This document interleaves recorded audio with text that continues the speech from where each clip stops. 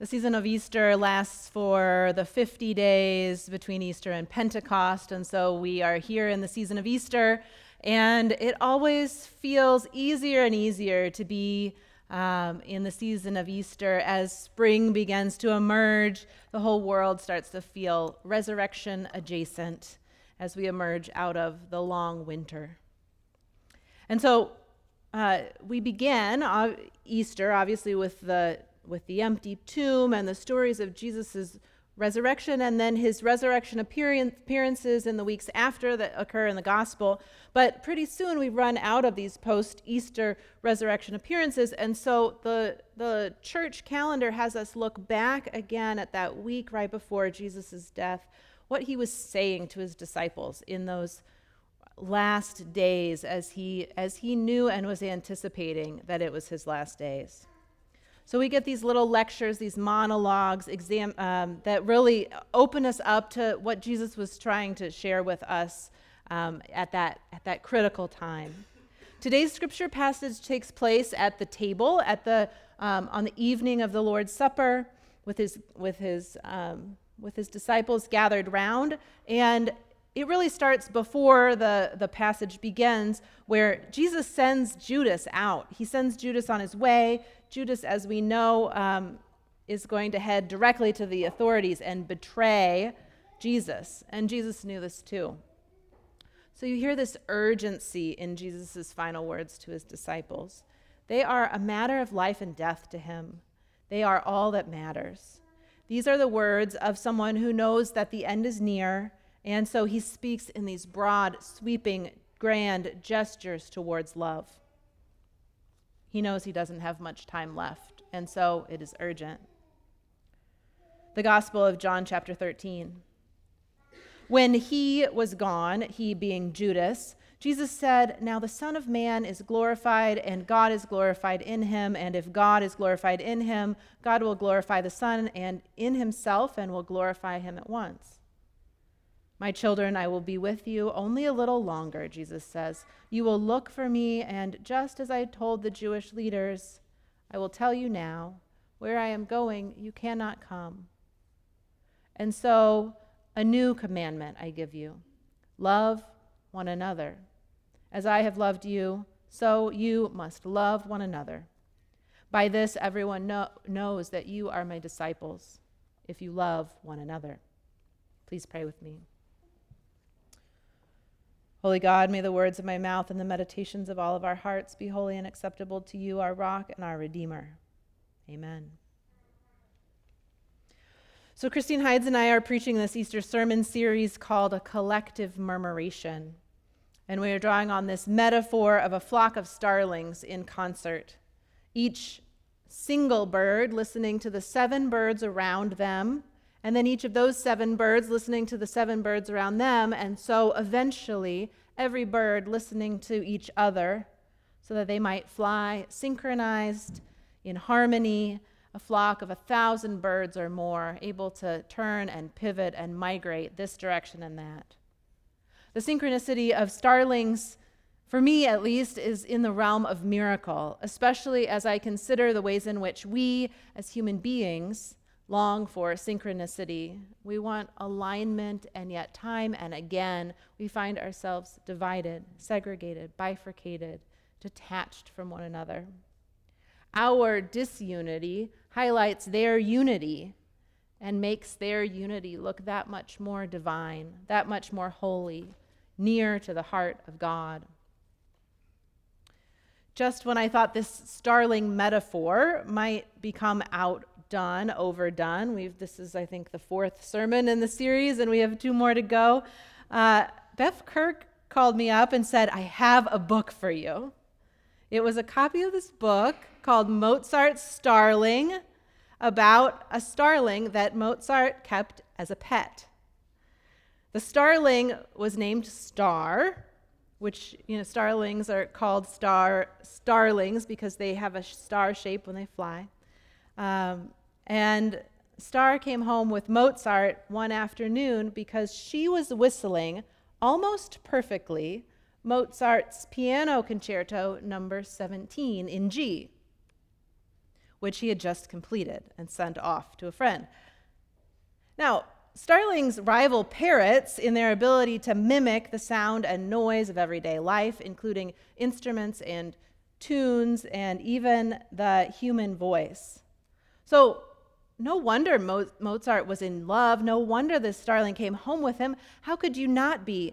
See here Mozart's motif and then the starlings. He even wrote it down in one of his journals. He was enamored. The confluence of starling and composer. A little shocking, beyond impossible that this starling could sing his melody, but there it was, as real as anything. The starling's ability to mimic and impersonate is actually the sole reason that we have starlings in the United States. And there's a kind of a weird story. An odd, wealthy pharmacist and Shakespeare enthusiast, Eugene Schieffelin, had emigrated to America in the 1800s, and he was a figurehead in one of these New York City's trendy acclamation societies, trying in every way he could to make his new home feel like his old home. And so in pursuit of feeling at home in New York City, he became obsessed with this very eccentric idea. He wanted to ensure that every bird from Shakespeare's works could flock not just in England, but also in New England. Not just in Stratford-on-Avon, but in Central Park in Manhattan. And Shakespeare mentions starlings only once in all of these works, in Henry IV, where, after the king forbids Hotspur to mention the name Mortimer, Hotspur imagines this elaborate revenge plot where he teaches a starling to speak nothing but Mortimer, Mortimer, Mortimer, and to keep the king's anger still in motion. So it's this one teeny, teeny, tiny little plot point hiding among all of Shakespeare's works that highlighted the parroting ability of starlings so that someday in the 1800s, a Shakespeare-obsessed orthophile,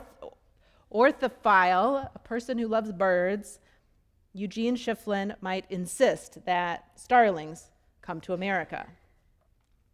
So, of course, this meant spending his fortune ensuring these birds were transported, extremely difficult on a transatlantic steamship. But he was finally successful on a snowy March morning in 1890 when he set free 80 starlings in the heart of New York City. And these 80 starlings, scientists think, took about 80 years to breed and to spread until they went from coast to coast, from east to west, the population of some 2 million starlings today. So most of the time, these stories about starlings get tucked away in a little footnote, the story of Mozart's starling in particular. But Linda Lynn Haupt, who wrote this Mozart's starling book, found herself really enamored with the idea that Mozart might have a starling as a pet and that this starling might sing Mozart's concertos. And so she adopted a starling of her own as part of her research, and she actually rescued it from the local park district at 5 days old. Starlings are not a protected species in America, and her starling was set to be killed by the Forest Preserve employees, and so that night she paired up with a friend to rescue this starling and named her Carmen, which means song. Starlings are one of the very few birds in America without legal protection. And that's because starlings are a non-native species, despised. According to one bird watcher, they are the most hated bird in America. And so if you keep a bird feeder, maybe you know this, they come and eat all of the bird food, and your goldfinches have nothing. But they also can create just tons of ecological damage. So Bev, this is really hard on my metaphor about murmurations, that these birds are such an ecological disaster. They can make up to $800 million of agricultural damage in a year. And they invade other birds' nests and squash their eggs and lay their own. It's obscene. Linda Lynn Haupt documents all of this, and her book is fascinating, and I think that's enough about starlings for today. The ever-loving point of all of this is that our relationship with starlings is complicated. And so for me, written in red ink across all of this is the story of environmental destruction, not just because starlings themselves cause environmental destruction, but because in previous generations, as well as today, we're a little blind to the possibilities of what it means to move one species from one place to another, or what any of our actions might mean for this good earth. Buckthorn in our forest preserves, algae blooms in Lake Michigan, emerald ash borer felling an entire species of tree across our little corner of God's kingdom. There is more ecological reason to scream and recoil than I can count. So the starlings evoke and symbolize in their own way the Anthropocene, this human-centered geological age we are in, which is changing the world in damaging ways, and we have yet to even begin to imagine what is ahead. The metaphor of murmuration is a reminder that we can and should and must work together in a collective synchronicity for the sake of God's green earth. So in this way, murmuration is an imperfect metaphor, a metaphor with heartache at the center. And I think that's true about Jesus' message on that Thursday evening before his death. Jesus' command to love one another is a metaphor with heartache at the center. Jesus is doubling down on his exhortation to love because he has just seen love leave the room.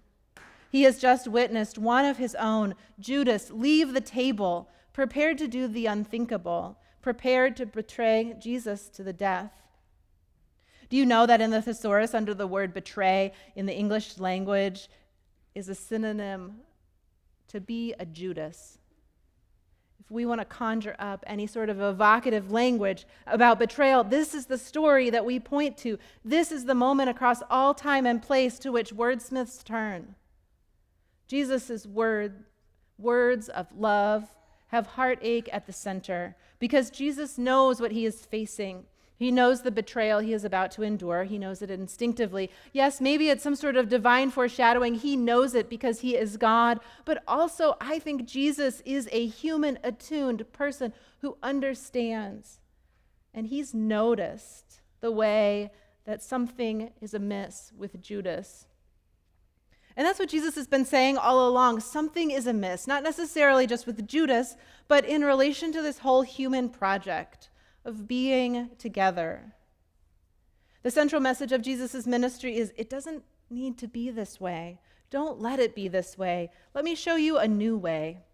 The central message of Jesus' ministry is, let me show you what love looks like. Here is what love looks like. Let me do this radical thing in your midst so that you know what love looks like. And then there he goes, healing the sick. And not just healing the sick, but drawing close enough to those who are sick that they feel loved and beloved and renewed.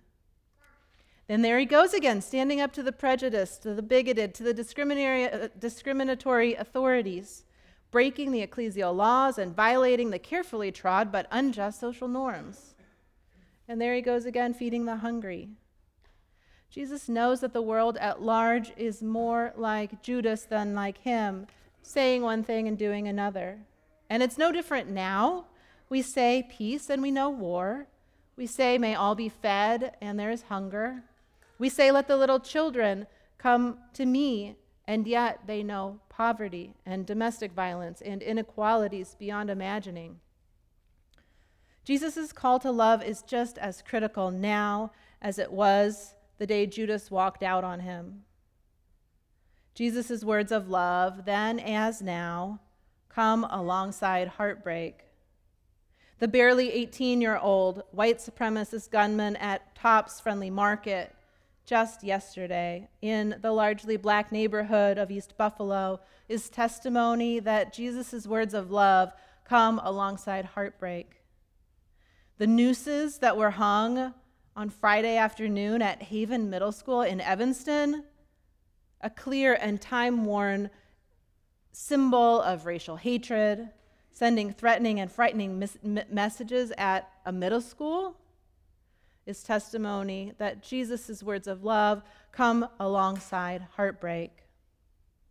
And the now 1 million who have died in the United States from COVID is a testimony that Jesus' words of love come alongside heartbreak. Poet, theologian, and conflict mediator Padraig Ó Tuama grew up in the Republic of Ireland near Cork, and no surprise, he has been ministering among the aftermath of the Northern Ireland conflict. He calls reconciliation the sacrament of goodness, which to me is just another way, a more poetic way, a beautiful way to express Jesus' command to love one another. Reconciliation is a sacrament of goodness. And in a poem, he writes, "When I was a child, I learned to count to 5. 1, 2, 3, 4, 5. But these days, I've been counting lives, so I count 1 life, 1 life, 1 life, 1 life, 1 life, because each time is the first time that life has been taken." Ó Tuama's words are a testimony that Jesus' words of love come alongside heartbreak. All right, I said that I wouldn't say anything more about Mozart's Starlings, but this passage is so beautiful. Linda Lynn Haupt describes her embodied encounter of a starling flock in this way. She says, "Beneath a murmuration, I feel that I am kneeling in an ancient cathedral that ought to be silent, but instead whispers overhead with the gathered prayers of hundreds of years of pilgrims. But here is a much greater cathedral. The entire sky and the prayers are the light brushing of feathers." Amid the heartbreak of this life, we need this imperfect metaphor of the starlings who worship under the great cathedral of this morning's big clouded sky, and who show us how to synchronize our lives toward the urgent and heartbreaking love Jesus so longed for. May we find the blessing of such love together. Amen.